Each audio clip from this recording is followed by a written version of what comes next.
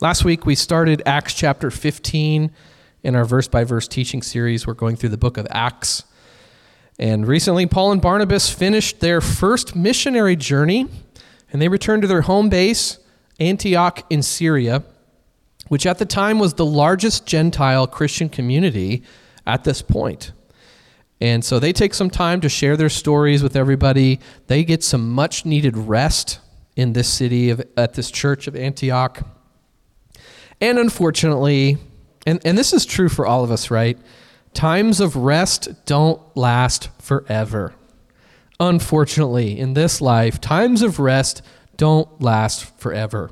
Times of peace don't last forever. We live in this broken world full of broken people, and until Jesus comes back and makes everything right, there's always going to be another conflict or problem around the corner. And this is a difficult truth for us to accept for everyone, especially for me. You know, I've been a lead pastor now since the end of 2022, coming up on 3 years. Isn't that crazy? How has this time gone by so fast? So it's been really difficult for me as a new pastor. Ministry is going great, love it, but then there's always some kind of problem around the corner. And so I've had to kind of develop tough skin and get used to it. Like, all right, here we go again. We got this. We can do this. God's with me. And I think this is true for everybody in life, you know. Life's good, work's going well, and then boom, car problems or trouble at work or some kind of injury or health issue, or maybe there's an argument with a friend or family. Maybe something expensive in your house breaks. That's the worst, isn't it? Life is good, and then, oh, why isn't the AC cooling me? Something like that. Maybe there's some kind of problem with one of your kids. I mean, kids are a great source of problems, aren't they? Forget who needs crossword puzzles or Sudoku, or if you like Wordle, forget it. Just get yourself a kid. Endless source of problems. If you like problem solving, no, I'm just kidding though. I love my kids. I love them so much. But what I said is true. I mean, it is very challenging raising kids, but they are also an incredible blessing. So much joy. In my house, my kids are either happy and laughing and amazing and cute and wonderful, or they're crying. It's kind of just one or two modes. There's no in between. It's just either or. It's pretty great. Oh, thanks, Ron. Sorry, friends. Don't want to forget about you. Come here. Come along. So anyway, Paul and Barnabas experienced this, and their time of rest and peace came to an end. And we read this last week. Here's the problem that landed in their laps. Certain people came down from Judea to Antioch and were teaching the believers, unless you are circumcised according to the custom taught by Moses, you cannot be saved. This brought Paul and Barnabas into sharp dispute and debate with them. So as we briefly covered last week, this faction of Christians would later be known as the Judaizers. And Paul spends a lot of time in his letters, especially the letter to the Galatians. He's addressing false teachings from the Judaizers. And their primary false teaching was that all Gentile Christians needed to be circumcised in order to be saved. And this was not just like another minor, petty, squabble about doctrines. This was about salvation. This was really big. This divisive issue was one of the biggest threats that the early church had encountered in their story so far. We just barely scratched the surface on this circumcision issue last week, so I want to spend a little more time on this. Circumcision, very important for the Jews. The law of Moses was very clear on this. Every Jewish boy was to be circumcised on the 8th day after his birth, and this was a part of a divinely established covenant between God and Abraham. You can read about it in Genesis chapter 17. So God said to Abraham that circumcision for all Jewish males would be the sign of the covenant. And even non-Jewish males living in a Jewish household, they were to be circumcised, and this would set them all apart. And God even says to Abraham, any uncircumcised male shall be cut off from his people, excommunicated essentially, because he has broken God's covenant. So, wow, I mean, that's why this was such a big deal for these Jews in Judea. I think this helps us understand a little better, how this circumcision thing became such a big deal in the first century church. I mean, you've got Jews who have accepted Jesus and they became Christians, but they're having an identity crisis. Are we still Jews? Are we Jews or are we Christians or both? How does this work? Because there's now this whole load of Gentiles, non-Jews, in Antioch and beyond that are now Christians, but they're not Jews. They're not circumcised. Excuse me. Also, side note, the fact that God chose circumcision as the primary sign of the covenant with Abraham, it's weird. I think it's okay to say that. It's like for us today in the 21st century, this is weird. Like it's weird to talk about circumcision, and it's in the Bible a lot. It's very strange to us in the modern world, and I think it's okay to acknowledge that. Like this is weird. But I am not one to question God Almighty, so I just teach the Word of God. I just accept that God is going to do what he wants to do. And I am sure there have been in-depth studies where people are trying to figure out, okay, why did God choose circumcision as the sign of the covenant? And some scholars have explored theories and symbolism about overcoming sinful human flesh. And, maybe it was a precursor to the sacrifice of flesh that Jesus would give on the cross. Some scholars wonder if circumcision was simply this God-ordained alternative to some of the corrupt pagan body mutilation rituals from other cultures around Israel in the ancient Near East. Whatever the case, I am just going to accept God chose circumcision for the Israelites. It's good enough for me. I don't really have a desire to do more research on that. Although, if anyone here feels particularly motivated to do some research on that, let me know. Give me a primer on your research. Let me know what you find. I think circumcision is just one of those very strange things that Christians talk about sometimes, which can be a little odd for people who are new to the church.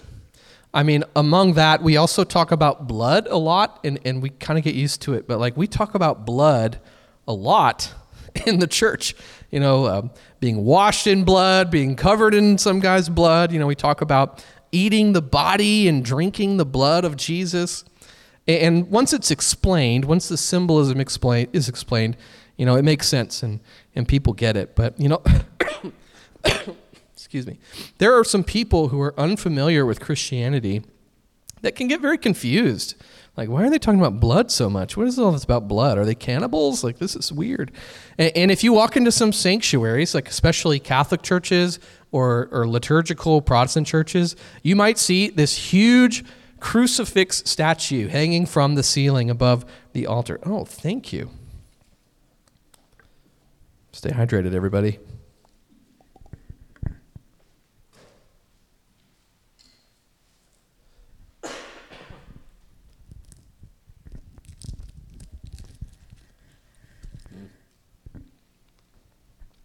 And I've actually had some people tell me, why in the Catholic Church do they have this dude hanging from the ceiling covered in blood?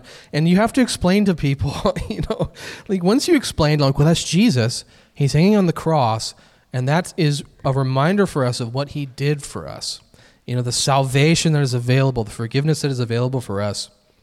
But, if you're unfamiliar with Christianity, you just see these very interestingly detailed, violent imagery in some churches. Definitely not rated G, right? It's not rated G. But when it's explained, the meaning of this incredible sacrifice, it makes sense. It's moving. It's powerful. It's beautiful. Some people have wondered, why do Christians wear crosses, which is for centuries has been this symbol of death? People would hang on crosses. People would die. Crucifixion is gruesome and horrible, and yet Christians are wearing this death symbol, and that confuses people. But we have to explain, Jesus took this death symbol and turned it into a symbol of life and hope and salvation, which is really cool. So hopefully we can understand circumcision in the same way. It plays an important role in the history of of the story of God's people. It was the mark of the old Abrahamic covenant. And this is a very important distinction I want to make today. It is not the mark of the new covenant in Jesus. I don't know if there's confusion about that. When Jesus died on the cross for our sins, everything changed. The spiritual significance of circumcision ended in that moment when the new covenant with Jesus began. And the mark of the covenant for Christians today is simply just believing in Jesus as our Lord and Savior. That's it. No circumcision required. You know, we do have baptism as an outward sign. We do have the indwelling of the Holy Spirit as an additional sign. Circumcision is not required for Christians today. It really has no spiritual significance whatsoever for Christians today, if you take an honest look at the Bible and what we read in the New Testament. So it really doesn't matter if a Christian boy is circumcised or not. That was old covenant stuff. That was fulfilled in Jesus. So today, really, the only thing that parents have to be concerned with is like, okay, what is family preference? What is tradition? What are the medical opinions out there, which are actually varied greatly? There's pros and cons on either side, depending on who you ask. So I just want to make that clear. Circumcision definitely has no impact whatsoever on our faith, on our salvation in Jesus Christ today. And Paul actually makes this very clear in his letters. Here's Ephesians 2, 8 and 9. For it is by grace you have been saved through faith. And this is not from yourselves. It is the gift of God, not by works, so that no one can boast. And here's Galatians 2:16. Know that a person is not justified by the works of the law, which included circumcision, but by faith in Jesus Christ. And then in Romans chapter 2, Paul writes about a spiritual circumcision of the heart. He's changing the language, not a physical circumcision, a circumcision of the heart, not the flesh. And then in his letter in Philippians, Paul is just ruthless in his rebuke of the Judaizers that were trying to impose circumcision on these Gentile believers. He said, watch out for those dogs, those evildoers, those mutilators of the flesh. Like, wow, Paul, hold on, dude. For it is we who are the circumcision, we who serve God by his Spirit, who boast in Christ Jesus, and who put no confidence in the flesh. Strong rebuke from Paul. You know, and this letter to the Philippians was actually written 15 years after what we're reading about today in the book of Acts. So it's been 15 years. Paul has been battling these people, that the Judaizers that have been insisting that Christians need to be circumcised and follow the law of Moses. 15 years. So I think we have a little bit of grace and understand why Paul was so harsh here. He is just tired of telling these people the same thing. We are saved by grace, through faith, not by works, not in the flesh. It is a spiritual transformation. Anyway, let's get back to Acts 15. So let's see what Paul and Barnabas are going to do about these Judaizers that have come from Judea all the way to Antioch to try to tell people what they're supposed to do. So Paul and Barnabas were appointed, along with some other believers, to go up to Jerusalem to see the apostles and elders about this question. So they're going to run it up the flagpole and see what the bigwigs in Jerusalem think. The church sent them on their way, and as they traveled through Phoenicia and Samaria, they told how the Gentiles had been converted. This news made all the believers very glad. So there's a contrast here. You've got the Judaizers in Jerusalem that are like, these Gentile Christians aren't following the law of Moses. And then you've got people in Phoenicia and Samaria that are like, this is awesome. There's Christians in Antioch now. That's amazing. So very big contrast here between these two groups. Let's read on. When they came to Jerusalem, they were welcomed by the church and the apostles and elders, to whom they reported everything God had done through them. Then some of the believers who belonged to the party of the Pharisees stood up and said, the Gentiles must be circumcised, and required to keep the law of Moses. Oh boy. The apostles and elders met to consider this question. So Paul and Barnabas head to Jerusalem to see the bigwigs. There is this gathering of apostles and elders. It is time to bring this before the committee. Let's settle this once and for all. And again, this is not just an agree to disagree type of issue. This is a major foundational theological question about salvation. This has to be established. There needs to be agreement on this. So some of the believers who belonged to the party of Pharisees, they agreed with the Judaizers. And it's amazing to me. It's like, yeah, that there were Pharisees that became Christians. That blows my mind. Like, that's a miracle, because all through the Gospels, we see that the Pharisees were these long-standing enemies of Jesus, constantly opposing him, trying to get him killed. So most Pharisees completely rejected Jesus. Pharisees were known for being very legalistic in regards to applying the law of Moses and imposing it on the common people. They were kind of policing people. They were just brutal in their condemnation of other people for not following the law of Moses. And then, of course, they had hundreds of additional laws. They would interpret the laws of Moses and add lots of extra details about how these laws were supposed to be followed. And it was just extremely legalistic and impossible for anybody to follow. So the Pharisees were not very well liked at all. Most were very self-righteous, and they were mean. They were mean-spirited. And if you read through the Gospels, you'll see that Jesus has more than just a few strong words against the Pharisees. So it's just amazing to me that here in this council of elders, there are Pharisees that became Christians. And what that tells us is the Holy Spirit can draw even the hardest of hearts to Jesus. God can draw anyone unto himself. If even a Pharisee can accept Jesus, anybody can accept Jesus. You know, I was reading about Christians that were going to pray outside the building where this like satanic conference was happening, like Satanism.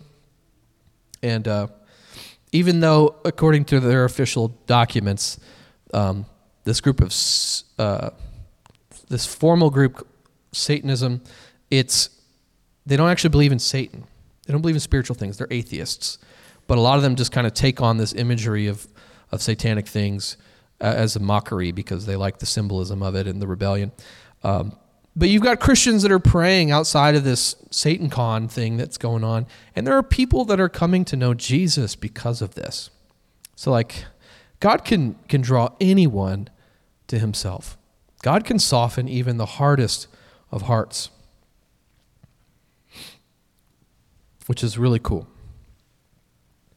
So the apostles and elders of the church in Jerusalem, and this is where it all started, in Jerusalem, right?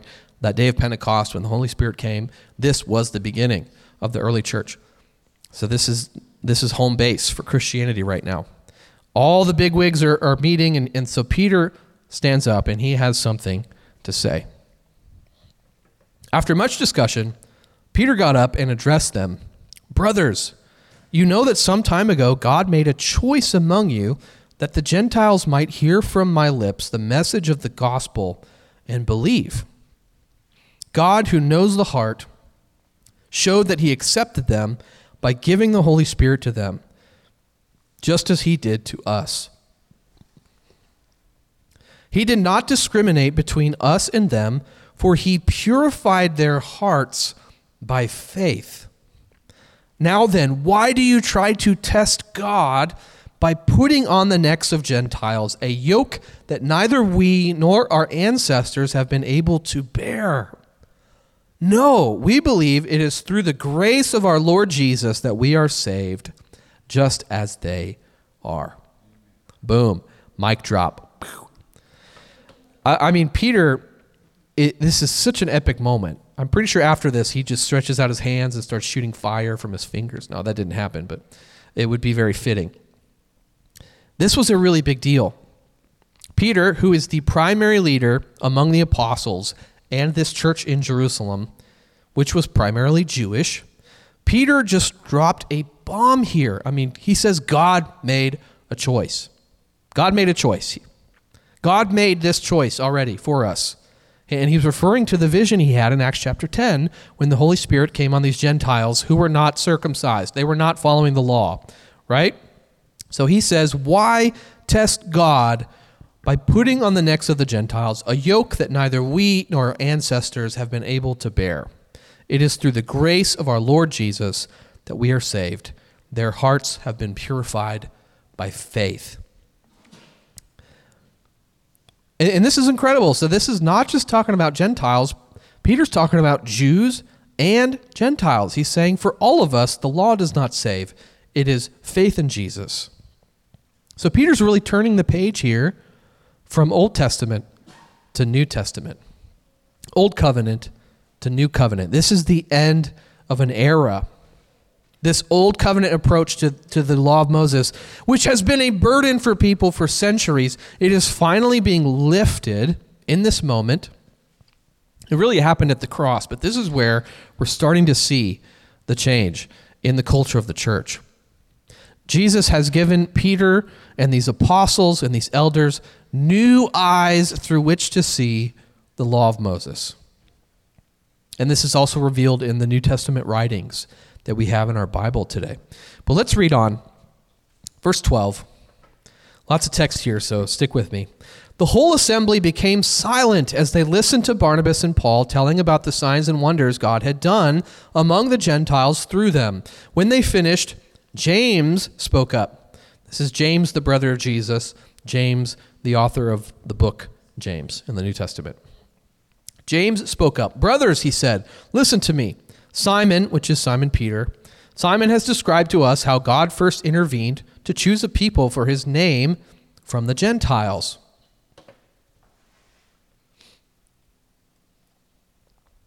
The words of the prophets are in agreement with this, as it is written. After this, I will return and rebuild David's fallen tent. Its ruins I will rebuild, and I will restore it, that the rest of mankind may seek the Lord, even all the Gentiles who bear my name, says the Lord, who does these things, things known from long ago. Wow. It is my judgment, therefore, that we should not make it difficult for the Gentiles who are turning to God. Instead, we should write to them, telling them to abstain from food polluted by idols, from sexual immorality, from the meat of strangled animals, and from blood. For the law of Moses has been preached in every city from the earliest times and is read in the synagogues on every Sabbath. So now we've got all the major leaders in the early church have spoken. Peter, the leader among the 12 disciples. We've got Paul and Barnabas, which have become an authority among the Gentiles. They are this first missionary pair being sent to the Gentiles. And now James, the brother of Jesus, who had become very influential among the Christian Jews in Jerusalem, especially the traditional Jews. James was their guy. So all these influential leaders, they're in favor of not imposing Old Testament law on these new Gentile believers. And what does James do? He actually looks to Scripture. He cites the prophet Amos. It's in the Hebrew Scripture.